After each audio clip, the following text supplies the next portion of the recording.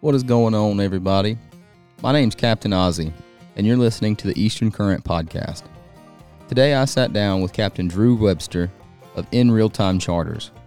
We talked about how he likes to drift for inshore species, etiquette on the water, and some of his favorite baits he likes to use in the Sneads Ferry North Topsail area. Hope you guys enjoy.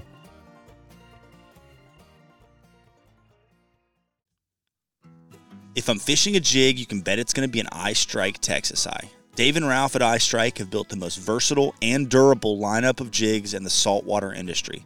Whether you need a finesse presentation on spooky wintertime redfish, or you need to hop a big swim bait on deep water structure for cobia and bull redfish, iStrike has the jig for you.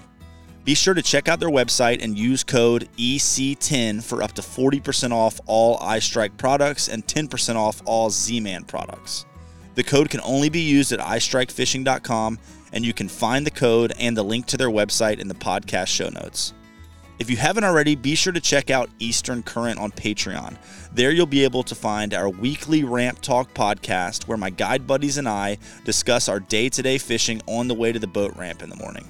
You will also be able to find extra video content that you can't find on YouTube.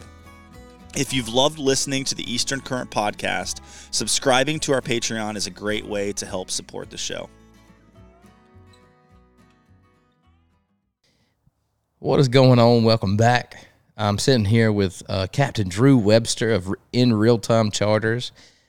Pretty excited about what we're going to talk about today, but how you doing today, Mr. Drew? I'm doing good, man. How about yourself? I'm just trying to stay out of trouble, man, just a bumping and a grinding. I hear you, man. Yes, sir. Before we dive into everything we got going on today, we just take a minute and tell us about your background and where you come from and how you got to where you're at. Yeah, man. Started fishing in the Albemarle Sound area around Edenton. Striped bass, rockfish, whatever you want to call them, perch. Moved out towards the Outer Banks and Pamlico Sound area. Speckled trout, red drum, flounder, that normal deal. Did a little bit of offshore fishing there. Then came to the Sneads Ferry area. I've been here about 11 years. Really love the area. Love how dynamic this place can be.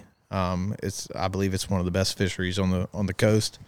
With everything that is offered here. Mm-hmm. Started guiding, and the rest is history, man. Yeah. And then had the privilege of meeting the great Ozzy, and the relationship kicked off from there, man. Yep. And now I'm sitting here. Yeah. So two things I kind of want to dive into right there that you just said. First of all, how did you get into guiding? Like, how did that come about? So you grew up in the Albemarle area, Edenton, loved fishing, had that passion. What led you to guiding? Started doing a lot of fishing, spent a lot of time doing it, accrued a lot of gear over the time of doing that. And then, just really just saw people like yourself, would see that sticker on the side of the boat. And I was like, man, people are making a living doing this. And it caught my attention. Right. Got my license, got everything squared away, legal, and started picking it up. Nice.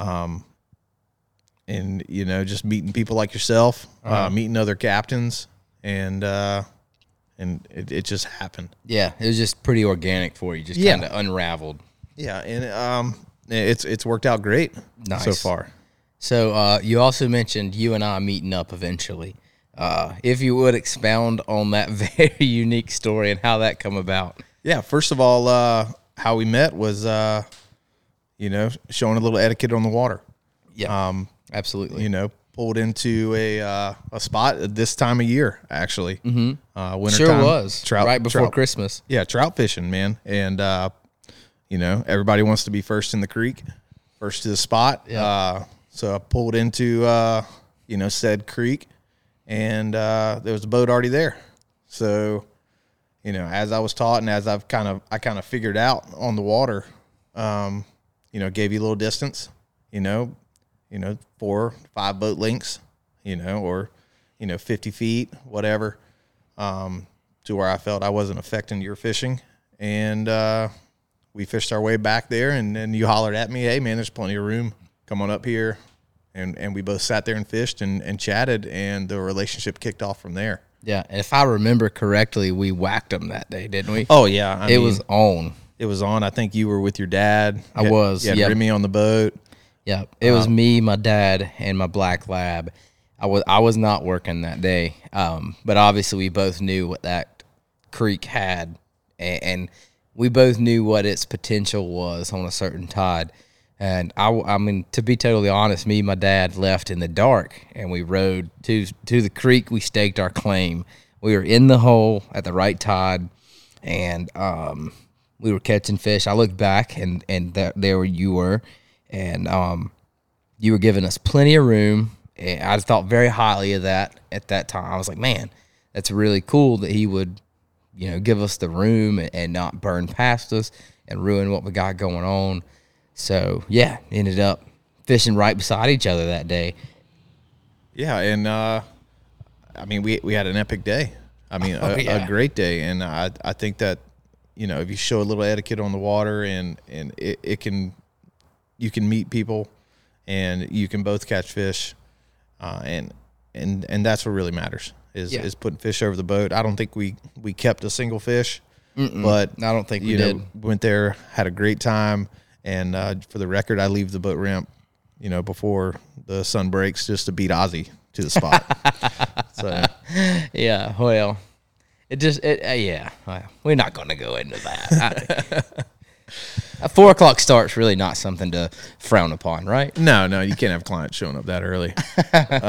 They know the deal. But yeah, I mean, I think the etiquette is a real big deal, and I kind of take it into guiding now. Right. I feel like, if we can impart a little bit of that etiquette onto our clients, and show them, and not saying that the public is without the etiquette, but I do believe it is part of our job to show a client, because most of these folks have boats. Mm-hmm. Most of these folks, even if they eventually end up purchasing a boat, right. They're like, hey man, I was on a fishing charter, and this is what he did, because that's what I did. I saw charter captains doing this, and I wanted to emulate that. That's what I wanted to be at the time. Mm-hmm. And I think we can have a massive impact, just by exposing the public to proper etiquette on the water. That's right. And and you can correct me if I'm wrong, but I feel like most people who have poor etiquette just don't know. I don't really think they don't have ill intent. They're not doing what they're doing with malice in their heart. I just feel like they don't know. They've never been taught the proper etiquette for that spot or this area. I mean, would you agree to that? Oh, absolutely. No body of water is the same. And that's right. The etiquette changes just from if you're going from inshore to nearshore to offshore. Mm-hmm. The etiquette changes, and it absolutely matters. Mm-hmm. It definitely does, because what we're out there for, whether you're fun fishing, weekend warrior, or you're a charter captain that's out there every day, is to put fish over the rail. That's right. That's the biggest thing, and we want everybody to catch fish. Mm-hmm. I mean, I'm not in a creek and just want myself to catch fish. I love seeing the boat on Saturday morning next to me putting fish over the rail. Yeah, I absolutely love that. Mm-hmm. We're not selfish. We love to see everybody have a great time on the water, as long as we do better than them. Yeah. No, I'm just kidding. Just better than the captain next to me. That's what I want. No, we're all a little bit competitive, but no, you're right. I think every one of us want to see a flourishing fishery. We all want to see everybody succeed. And, if we all follow proper etiquette and do what we're supposed to do, which I'll be honest with you, I think that the more this industry grows and the more popularity fishing gains, and the more people get passionate about it, we'll see that. I think more people will mind their etiquette. More people will get more passionate about conservation. It might not be a popular opinion, but I really think our fishery is going to take a turn for the best. I really do. Absolutely, 100% agree. And that's just we're not just affecting people on our boat. We're affecting people that see us on the water.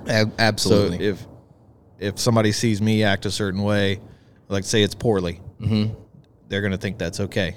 Right. You That's know, right. but if they see me on the boat and I act proper and use proper etiquette, you know, they're going to take that, okay, hey, this is how I'm supposed to act, especially those new boaters. That's right. And I think that's a huge impact that we can have. Yeah, no, I agree completely.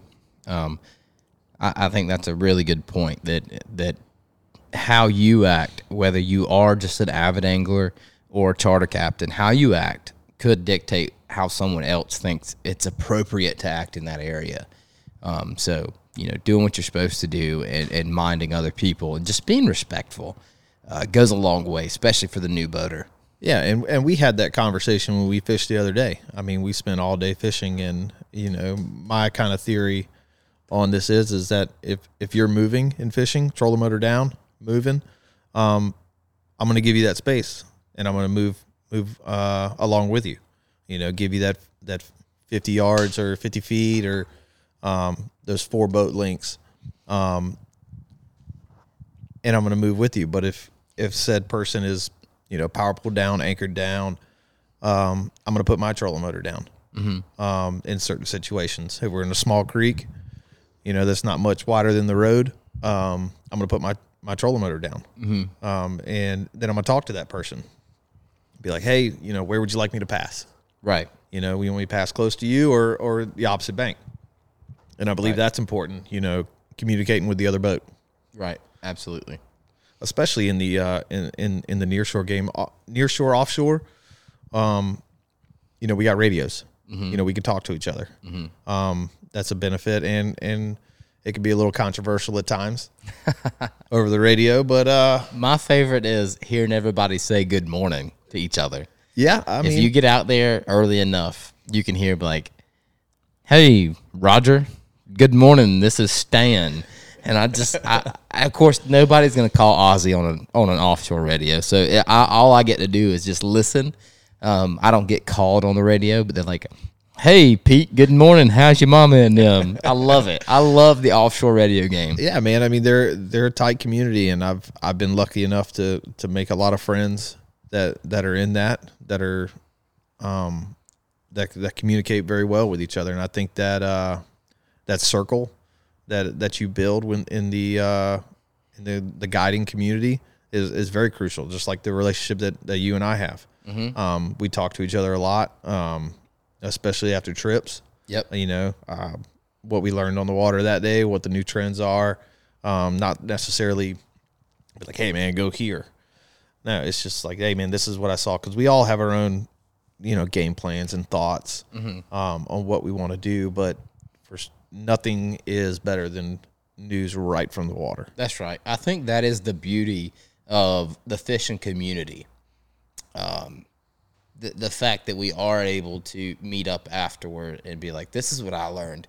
Because most people who are fishing frequently, they're going out and they're learning something, and they're going to their fishing buddies and they're talking, and those fishing buddies have buddies.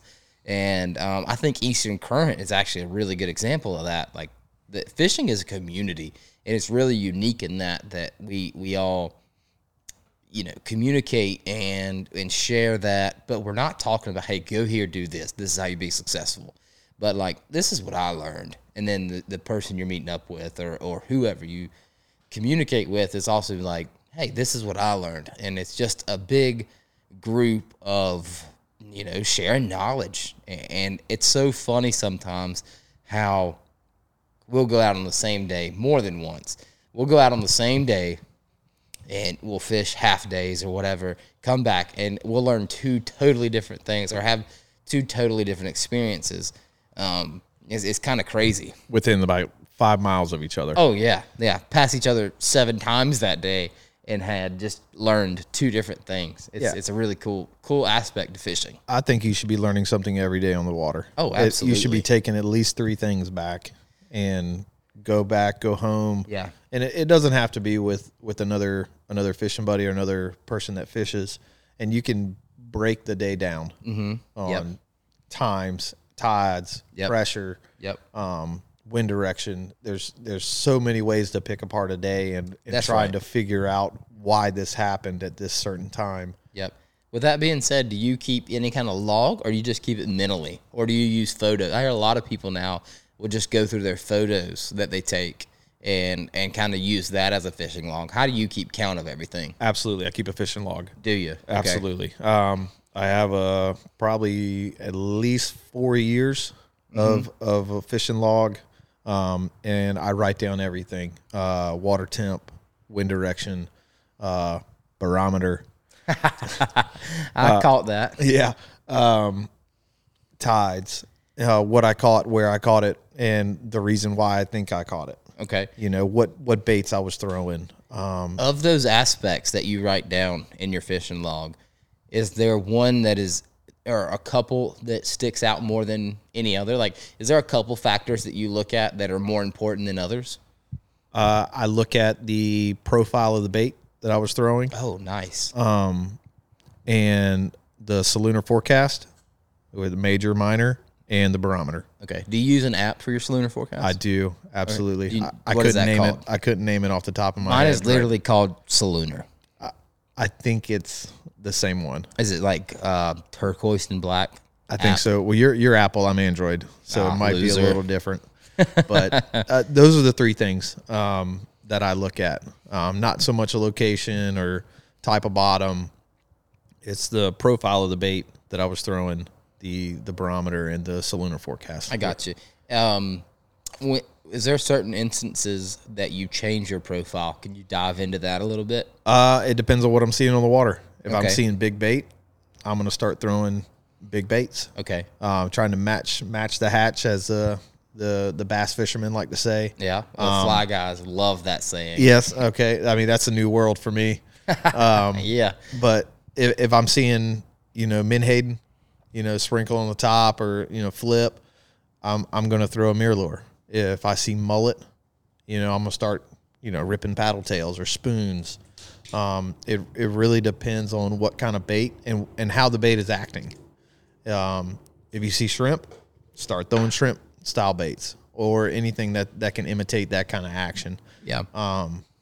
It really depends on what I see and how the bait is acting. Yeah. What do you mean by how the bait's acting?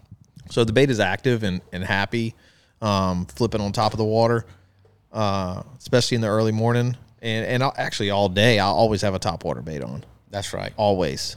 It never comes off, and I've been Year round? a year round. Gotcha. Non-year round. I mean, I've been with, a local legend around here in Captain Billy Stokes. Captain Billy Stokes. I think it was the end of January, and he's slinging a topwater bait and caught trout. And I looked at him and I was like, Billy, what are you doing? All right. He's throwing a topwater bait. It's the end of January. It's almost February, and by about the time it come out of my mouth, I was proved wrong. So, Stud trout. if you got the room for the gear, keep a topwater bait on. Yeah, absolutely. Nonstop. I not really worried about what color or what brand. Everybody's got their preferences, but a topwater bait can be absolutely deadly. Yep. Year round. And speaking of Captain Billy, he'll be the first to tell you that like confidence is key when it comes to especially topwaters, whether it's bone, 808, whether it's chartreuse, whatever you have confidence in, because you're going to fish that bait a little different. Absolutely, and I call them comfort baits. Comfort baits. Yes. I've heard you use that Comfort bait saying before. I am very comfortable with like said lure or throwing this type or whatever, but I believe comfort baits matter. Would you be willing to share with us a few of your comfort baits? Absolutely. So the spook bone is my top water Bone bait. spook. Yep, Classic, man. You can basically throw it in any type of water, clear water, the bottom side or in the sides of that mullet or that bayfish or silver. Yep. And that water clarity is going to manipulate the shade of white or whatever the fish sees Yep. to the natural presentation. Uh-huh. So you can't really go wrong with that bone or that white color. The mullet color is a good one. And always have a pink. For some reason, always got a pink. Yeah, still haven't made sense of that one yet. No, and that goes the same for mirror lures as well. Yep. Mirror lures, obviously pink in the speckled trout pattern. 808 It's a classic. You gotta have an 808. And broken glass. Broken glass, 808. Broken glass. When do you break out your broken glass? I like the broken glass in stained water. Stained water. I feel like it catches the sunlight a little bit better. It gives that flash. So would you break your broken glass out on a cloudy day? Absolutely. Is that when you key into that broken glass? Yes. Gotcha. Yes, that stained water 808 broken glass on a cloudy day. A clear water day, for some reason the backs of the creeks have gotten clear. Mm-hmm. I'm throwing that original 808. Okay. I'm moving away from that broken glass because the bait's not starved for that flash. It's getting plenty of it. Sure. Just from that sunlight, those bluebird days. Mm-hmm. Soft plastics. I've really gotten into those Savage Gear shrimp. Yeah. Tell me about that a little bit. Oh man. I mean, I think there's about 7 of them sitting right behind your head right now. I know, man. And I love them. They have a super realistic look. A lot like the voodoo shrimp. Yeah. But they sink well. They sink well and they sit up on the bottom just like a natural shrimp would. They have that kind of not Teflon, but whatever that weave is that's going through them to make it a little bit stronger. Yeah. Just like the voodoos do. And they're large. They are. They're large. They get the big trout bite. They absolutely do. And they look great under a popping cork. Yes, they do. Great action. Head sinks down first. They got that segmented body as it moves back toward the tail. A lot of action on the tail. One of the best parts about that Savage Gear shrimp is they're weedless. Oh, yeah. Crucial. Yeah, especially for our area. We fish a lot of stumpy creeks. And having that weedless, natural-looking shrimp goes a long way. So, yeah, that's a really good – I think this is one of those organic commercials that we just had. Neither of us are sponsored by Savage Gear. Looking for one, though. Yeah, if Savage Gear is listening to this, we would love to be a part of your team. But, yeah, no, such a good bait. Absolutely. Think I've utilized it more this year than years past. Yeah, and especially, towards the end of the summer when the shrimp were thick. Mm-hmm. I mean, you were able to throw on a random color, like a purple and pink one, and you were able to stand out from the crowd of the shrimp. And those redfish would hunt those things down. They would see that one looks delicious. Yep. And go go crush it. That's right. And then my final comfort bait is a Z-Man trout eye. With the Minnow Z. Yeah. No matter. You have a color? I do. Morning Glory is my color. Oh man, I wasn't sure if you were going to give that little bit up. Oh man, I knew it, but I didn't know if you were going to give it up. I mean, it's not a secret, man. Anybody can go out and get it, and if it puts fish over your rail on your boat, I'm all about it. Yeah, that's right. I'm all that's about exactly right. I only say that because you broke it out last minute when we were fishing, and you're like, "Look, I've got this little secret right here." I was like, "What are you talking about?" You break this Morning Glory out. I'm like, that thing looks whack. I'm going to stick to my Mardi Gras MirrOlure. And you proceed to go, 5 fish? I think it was 4. I called 4 in a row. In a row. I'm not even talking in a 30-minute period. I mean, you went cast to cast to cast to cast on this Morning Glory Z-Man. And I was like, it's really, I mean, I look at a lot of Z-Mans. I carry a lot of Z-Mans. I love their product, but I've always breezed over that Morning Glory color until Captain Drew Webster goes 4 casts back to back. Yeah, and I mean, a lot of different companies make that Morning Glory color. Saltwater Assassin makes it. Mm-hmm. I think Zoom makes one. And and for folks that don't know, it's like a red flake body with the chartreuse tail. Yep. And the reason why I believe it gets the bites is that transition from that body to that tail. The trout just can't stand it. No. Even drum. I mean, no. Yeah, you went a little bit of both that day. Yeah, and it's not a secret. That is my go-to comfort bait. Yeah, like number 1 on the list before any other bait is that Z-Man. I think in the winter, I mean, and even in the summer, I wish they made it in a bigger profile, but Sure. it puts fish over the rail, and it's easy to work. And if you're a client on my boat, there's 5 of them tied on. Yeah. Because we break them off. I mean, Yeah, it happens. we're fishing a trout eye jig head, and I'll even go to the finesse, finesse eye. Yeah, that's pretty sick little jig. Yeah, we weedless move up jig river, head. and there's a lot of stumps, and if you're going to put it in the water, you better be prepared to lose it. That's right. If you're worried about that $10 bait, go and hang it up in the garage somewhere, because eventually you're gonna get hung. That's right. There's nothing you can do about that. That's but right. that bait has put more fish in the boat for clients than any other bait on my boat. Yeah. And it's easy to work. You can be a novice. Yeah, it whooped my tail. You made me a believer that day.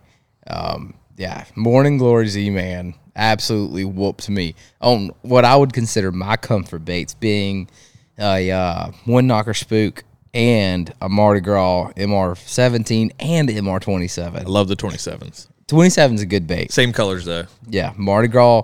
Yeah, you put it on me. Forecast back to back. I was like, okay, I need to see what this Morning Glory is all about. Yeah, But man. You just mentioned something interesting about having 5 tied up in the boat, ready to rock and roll. With that being said, tell me a little bit about how many rods you carry on any given day. Whether we're inshore, near shore, it's 12 rods. 12 rods minimum. Minimum.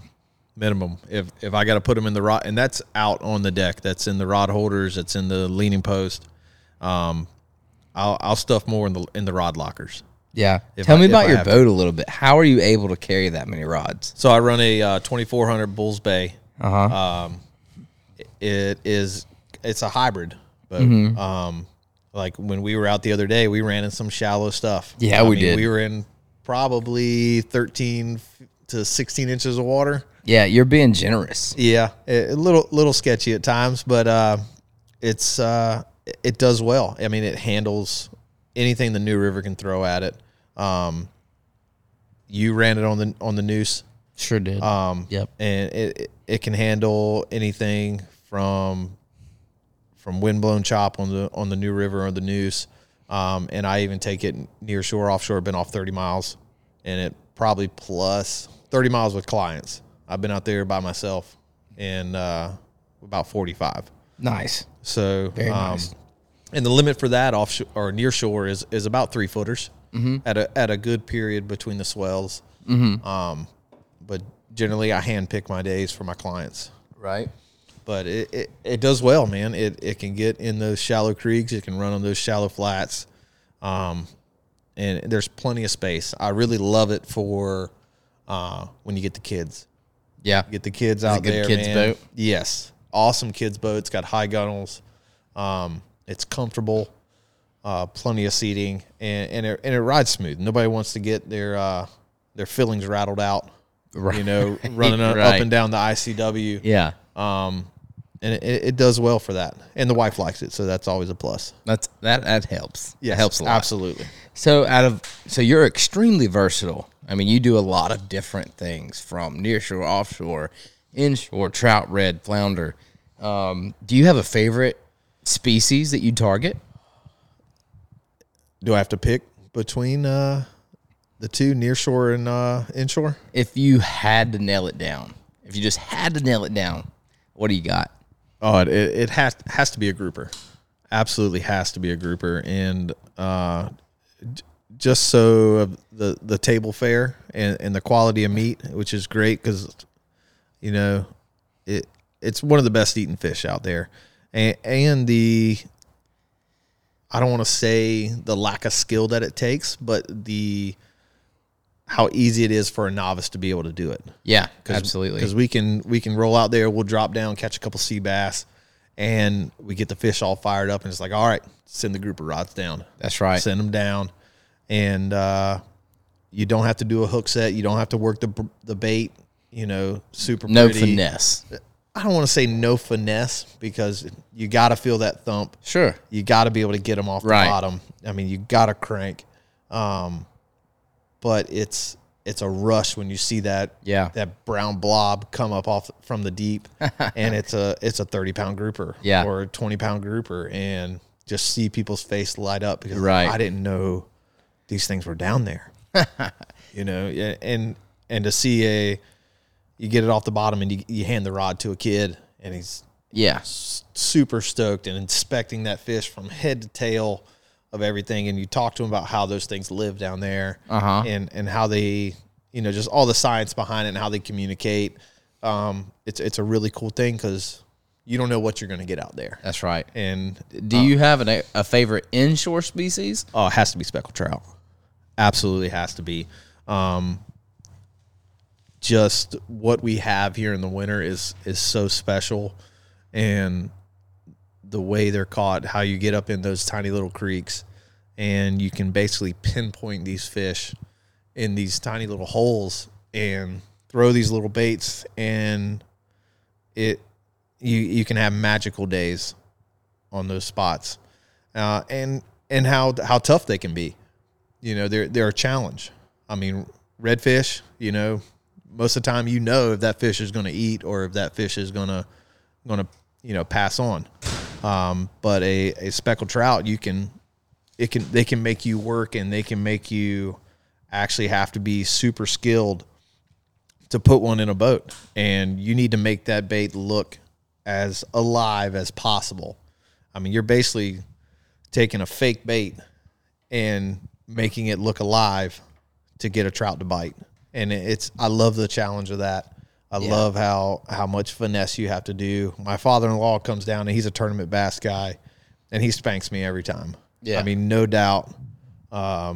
He can just work that mirror lure so slow, and I am so impatient ripping that thing through the water, and I've made 3 casts to his 1. Right. From how slow he's working that thing, and he has that patience from that bass fishing, you know, background. Like when clients call me and they're like, "Oh, I'm a bass fisherman," I'm like, "You're perfect." Because you have that patience with that cast to be able to throw at that stump or wherever I tell you to throw it, and you can work that bait so slow and be able to entice that trout to eat that fake lure. And that should be a sense of accomplishment for anybody. Oh, absolutely. To take a piece of plastic and trick a living animal into eating it, to thinking that I want that, and then being able to be able to handle that fish and get that thing in the boat. Yeah. When they come up there and shake that head, my heart drops, especially with a mirror lure. Every time. Especially with a mirror lure. I mean, paper thin mouths. Oh, absolutely. Yeah, no, I totally agree with you. So transition a little bit. So your favorite inshore species would definitely be a trout. You have told me a little bit about the way you like to fish for trout, especially in the summer. And it has to do with this very unique way of drifting that you learned offshore. If you don't mind expounding a little bit about this inshore drift that you have perfected into being so successful. Wait, drifting the flats? Yeah. I mean, like, what my understanding is, like, you'll take 3 to 5 foot of water and you'll drift it. And I've never really heard anybody drifting this way. Now, I've heard people offshore drifting this way, but you have found a way to translate that into inshore. And I've seen you do it. I've heard about you talk about it. But if you could just dive into that a little bit, tell me about how you drift this 3 to 5 foot range for trout and probably redfish too. Yeah, I mean, we pick up a couple reds doing it. I mean, in a boat that's a 24, the wind has to be right, and the tide needs to be right. If they're going together, at least in my boat, if the tide and wind are blowing together, it's going to be hard to do. Sure. It needs to be a light wind, whether, you know, light and variable to 5 miles an hour, and that's just in my boat. And I don't have a T-top. If I had a T-top, it'd probably be even less. It can get a little complicated. But what we're doing is we're basically floating live baits down a 3 to 5 foot range, but we're somewhere near where there's a drop off to deep water. And what you can do is basically live shrimp's the best. You have a slip cork rig, and you're taking that live bait and you're putting it out in front of you. If you can limit your speed, whether it's putting your power pole down and to try to give you a little bit of drag, and you're floating that shrimp out there. And when you say power pole, do you mean all the way down? Or are you just putting it halfway down to create drag? Halfway down to create drag. All right. And what are you doing with your trolling motor? So trolling motor, what we're basically doing is just keeping it on that 1 to 2. Now this is my boat, and just keeping that boat basically perpendicular to the wind and the tide.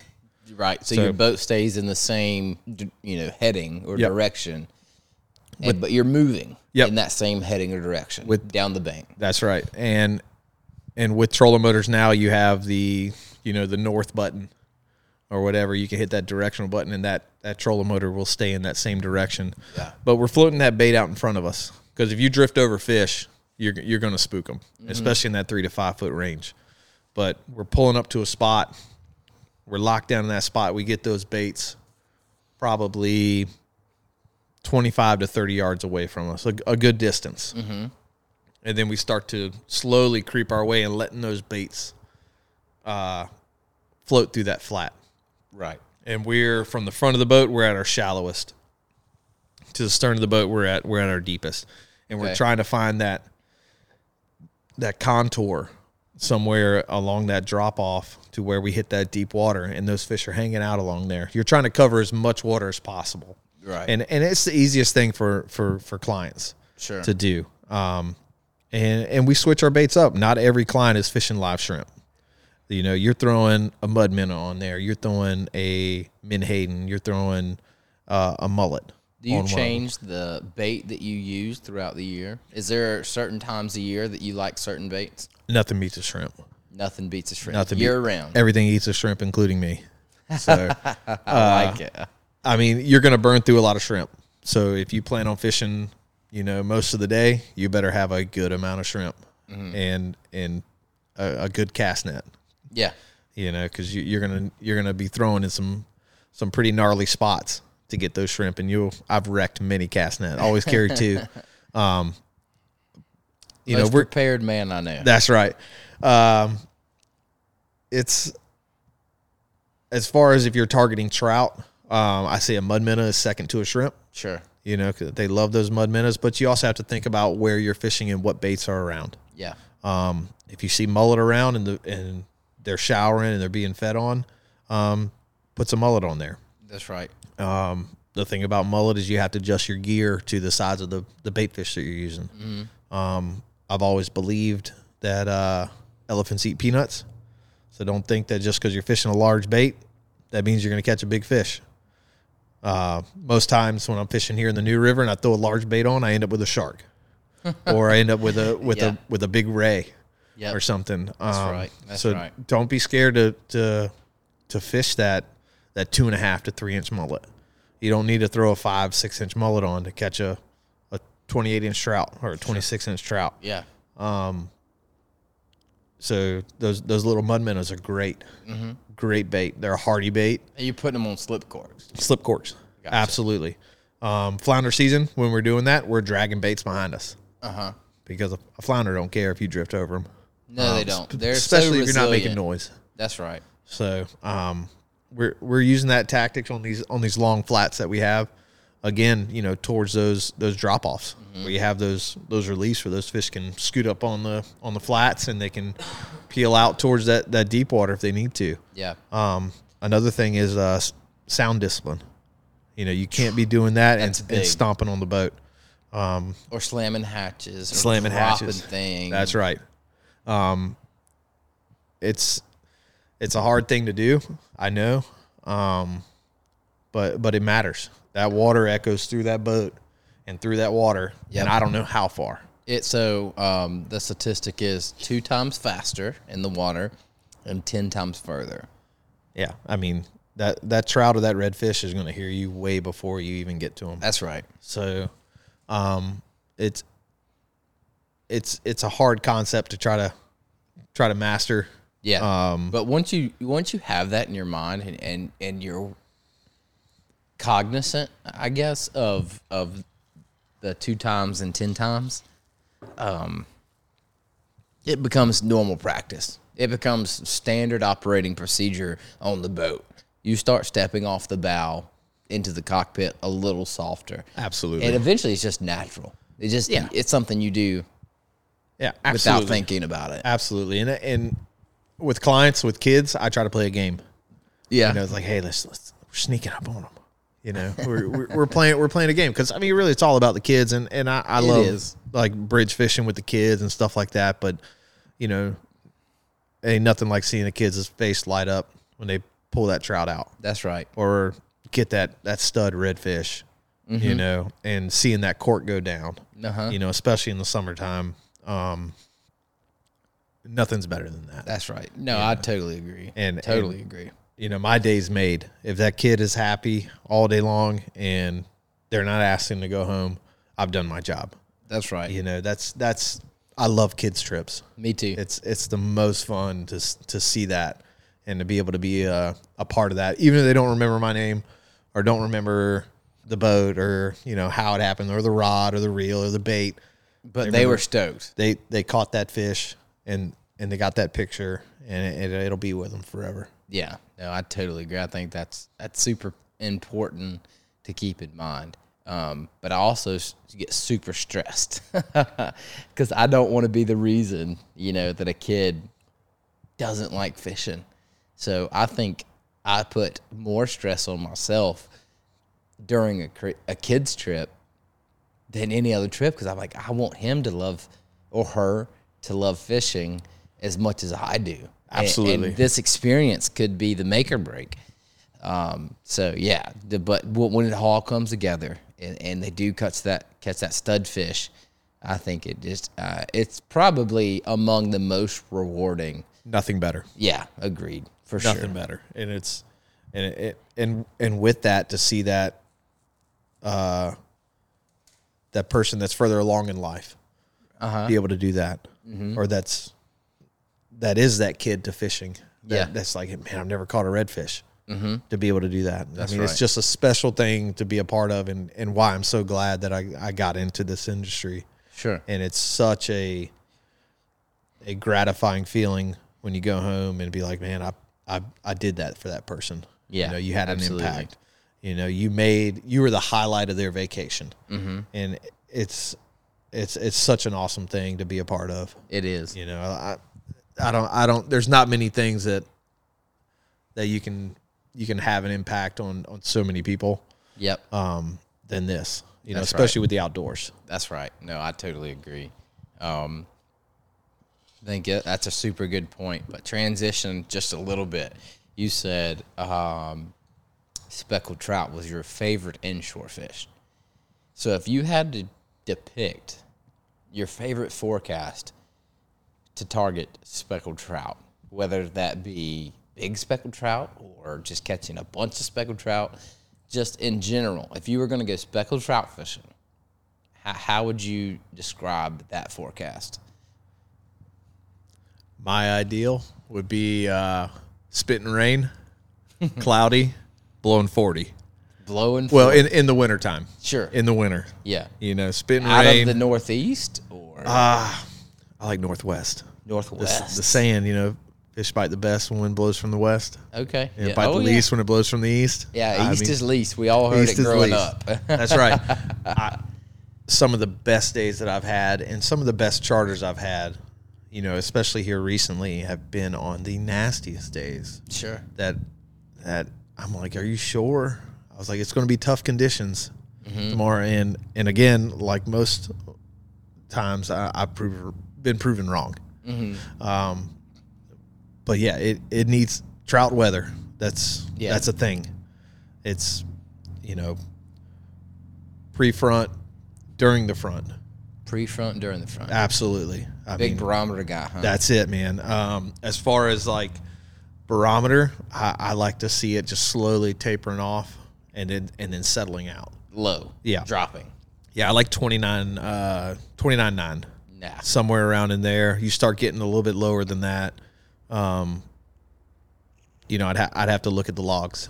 Yeah. That's another big thing. And going back to the logs is that you look at that forecast and you go back to those logs, which I believe that, it's a 3-year cycle. I agree. I like a 3-year cycle, and especially what I'm seeing this year and what I saw this summer. My logs from 3 years ago are matching up with conditions. Yep.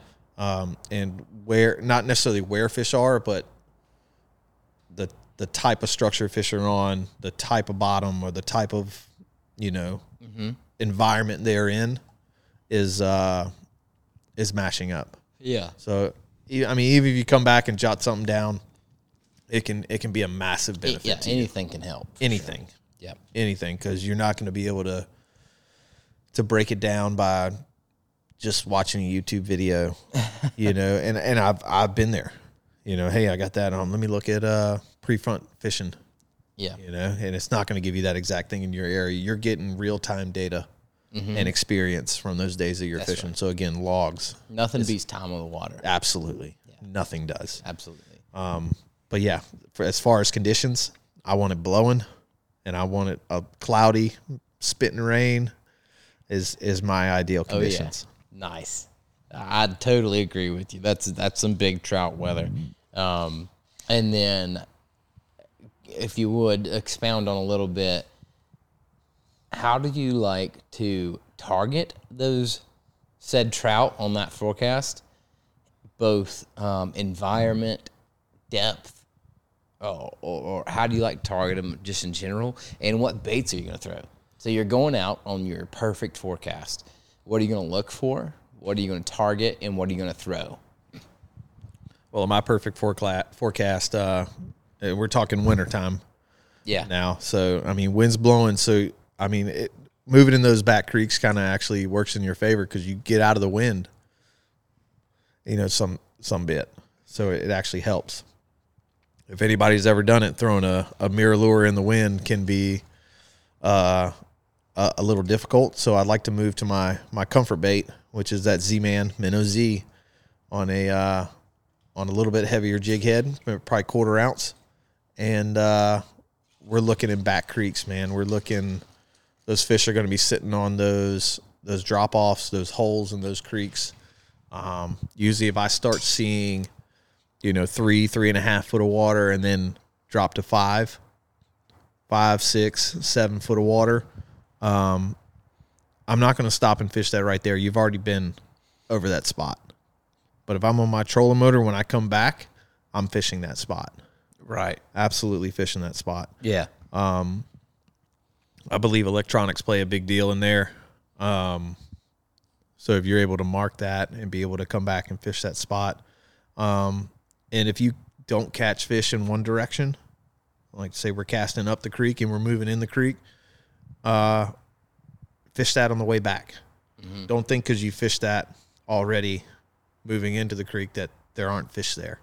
Sure. They may want to see the bait come in a different direction. That's right. Because you're throwing artificials, you're getting a reaction bite. That's right. They're seeing that bait and they're reacting to it. So I'm throwing on those nasty days. I'm throwing soft plastics because you get that mirror lure curveball, and it'll everybody knows it. End up in the bushes or in the trees, and you're gonna have a good time getting it back. I like those soft plastics on those harsh weather days, which are my favorite. Yeah, right.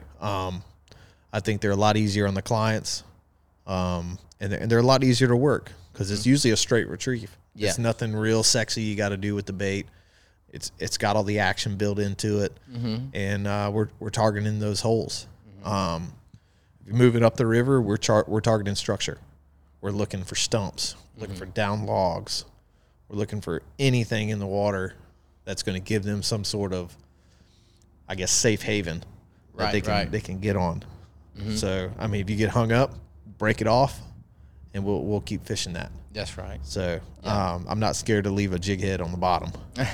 Yeah, that's right on. Well, sick, man. Well, I think that pretty much covers all the questions I had for you as far as fishing inshore and what you like to do, how you drift, and kind of how you attack these fish. I'm really appreciative of you sitting down with us today and kind of going over it, massaging a few topics. But before we jump off here, just kind of let everybody know how they can find you and how they can book a trip with you. Yeah, so I'm on Google, In Real Time Fishing Charters. You can find me there, or you can find me on Instagram on In Real Time.